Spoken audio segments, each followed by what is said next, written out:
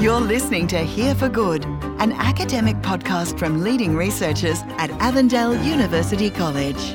Welcome to Avondale's Here for Good research series. Today, Pastor Glenn Townend, Chancellor of Avondale University College and President of the South Pacific Division of the Seventh-day Adventist Church, speaks with guest Dr. Cale Duval about his new book, Hearing the Way. Enjoy today's podcast. I've got Dr. Cale Duval, and I've also got his brand new book, Hearing the Way, What the First Christians Heard in the Story of Jesus. So, Cale, tell us a little bit about why you decided to write this particular book. Glenn, it's nice to be with you and with our listeners as well. Look, I have the great privilege of reading and studying and reflecting on God's Word. And in my study, I discovered this notion of way. I thought, my, oh my, it's a very simple word.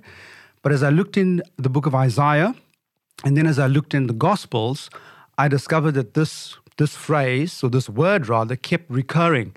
And as I explored, I discovered some fascinating new insights on how the early Christians heard this notion of way and connected it to the life, death, resurrection, in fact, all the way to the second coming of Jesus Christ. Yeah, well, I guess even in John's Gospel, Jesus says that he is the way. But what's the central idea of this way? And I guess the early Christians were also called the way. That's true.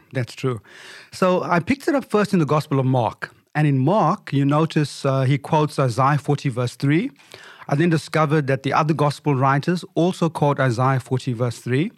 And in fact, it's an Australian scholar, Ricky Watts, who did some really good work on the notion of way in the Gospel of Mark.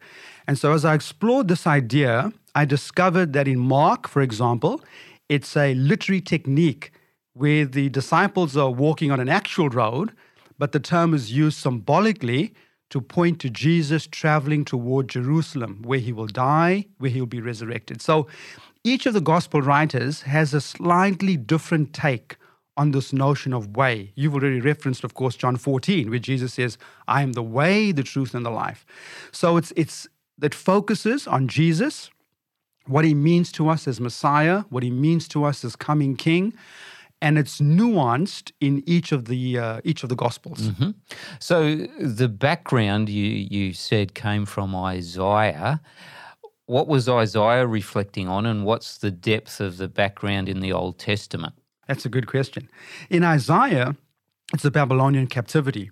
And so there in Isaiah 43, for example, God says, I'm going to do something new and dynamic and powerful. And in that historical context, Glenn, as you'd be aware, Isaiah 45 refers to Cyrus. So in its historical context, the way refers to Cyrus. However, prophetically, it points forward to Jesus Christ. One of the things I do say is that Jesus, in fact, will be a new Cyrus. The historical Cyrus set the people free from Babylonian captivity. The new Cyrus, Jesus Christ, will set people free from sin, from Satan, and from death. Wow. So, yeah, there's some really good parallels. Any other background or major themes of this way in connection with the Old Testament pointing forward to Jesus? Well, if we explored even further, it's not just Isaiah that has this notion of way. You'd be amazed. I hope you stay in your seat. It's also the book of Exodus that refers to this notion of way. And so really the Bible writers are picking up on this theme, God leading his people out of Egyptian captivity, first off, then out of Babylonian captivity, second off. All of this, of course, pointing forward historically over millennia to the coming Messiah, Jesus Christ. So I see this notion of way as God giving a very simple idea. His people walking on a road, walking on a way. And he takes that idea and fills it with rich spiritual, prophetic, and theological meaning. And so in a sense, you're saying that Jesus is leading us out of captivity, slavery, whatever, to complete freedom and all that Jesus offers. Absolutely right. And so for the early Christians, it was certainly that reality. And for us today, in terms of our own, journey in life, it is Jesus Christ who leads us along the way. And yes, the beautiful thing, Glenn, is the disciples fell. They made mistakes. They were grumbling about the ministry of Jesus. They were competing for the top positions. But what's fascinating is along the way, Jesus never quit on them. Jesus never threw in the towel on any of them. And in fact, he said to them, "What were you guys arguing about along the way?" But the really cool thing is that he stayed with them. Yeah, and he stays with us on the way. Well said. Yeah. Okay, so when you're doing this kind of study, what are some of the principles that guide you as you study and then write on Scripture? Glenn, Jesus Christ is front and center. In Luke 24, he said to the two disciples on the road to Emmaus, "Hey, what are you guys studying? Don't you know that all of Scripture points to me?" So for me, it's about studying Scripture and finding the nuances and the intricacies within the text that point to the richness of Jesus Christ as our Messiah. In the language of Paul, pointing to, the indescribable beauty of who Jesus is. So Jesus is front and center. And then I guess there's a nice term, and I'll share it with you, called intertextuality. And it simply means how texts intersect and interact with each other. And so that's about how the Old Testament and the New Testament merge, how they connect, and how in so doing, there's a richness and a beauty that emerges. And of course, it centers in the gospel of Jesus Christ. So that's something pretty cool for me. I enjoy seeing how the two testaments interact with each other, and then how Jesus emerges in that picture. You're listening to Here for Good, a podcast from leading researchers at Avondale University College. So you've done all of this study, you've written it, but what part of the book or what part of the research really spoke to you? Thanks for that question. One of the things that really impacted me was looking at Jesus in Mark's gospel as a new Cyrus. And then in my study, I came to Revelation 16, verse 12. And Revelation 16, verse 12 also references the way. And in this context, it has the Old Testament background of Isaiah 45 and the story of Cyrus. And for the first time, it actually dawned on me that the Gospel of Mark opens with Jesus as a new Cyrus. Revelation ends with Jesus as a new Cyrus. So for me, I really hadn't seen that before. And that was one among many thoughts that really impacted me and blessed me. Yeah, for me, that's a new insight, and I'm going to go away and look at it. But you've written the whole book. What do you hope it accomplishes? I really hope, Glenn, that it would inspire people to dig deep into God's Word.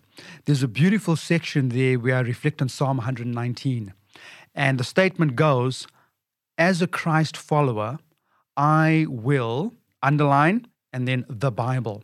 And then as I go through Psalm 119, there's words like savor, study, memorize, live, experience. There's like a page of stuff there that all centers on the centrality of our experiencing the Bible for ourselves. And I really hope that readers reflect on that psalm. And then, of course, Luke 11:28, Jesus says, "Blessed are those that hear and obey my word." Romans 14, where Jesus says, faith comes by hearing, and hearing by the word of God. So I really hope that the book will inspire people to dig into God's word, to reflect on God's word, to experience God's word, to pray God's word, to live God's word. That's really my hope. And part of that hope is designing a growing hearing community section where I encourage people, using, in fact, Peter Roenfeld's Discovery Bible reading questions, to dig into the text, to reflect on the text, and then experience that wonderful transformation. Those two disciples on the road, didn't our hearts burn within us? How I would love if readers could have that same encounter with Jesus and their hearts burn as the Spirit reveals new insight and new windows and vistas on Jesus Christ, our Lord and Savior. Wow, Cale. I've read the first chapter and that's it. But you're exciting me to read more. And I've got my copy here and I'd love for you to sign it.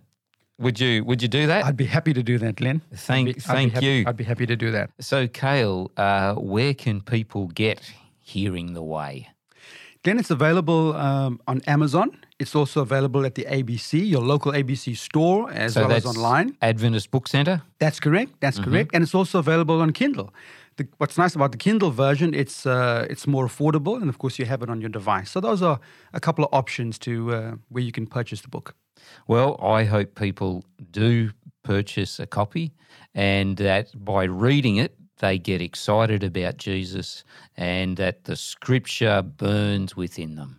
Well said. Thank you. We've been listening to Dr. Cale Deval, and Cale has shared about his new book, Hearing the Way, what the first Christians thought about the way in regard to Jesus. And thank you, Cale.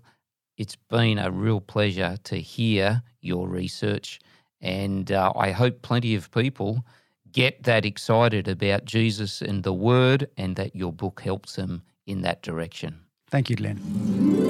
You've been listening to another Here for Good podcast, brought to you by the Scripture, Spirituality and Society Research Centre at Avondale University College. Audio production by Connor Ballas and Dale Willis.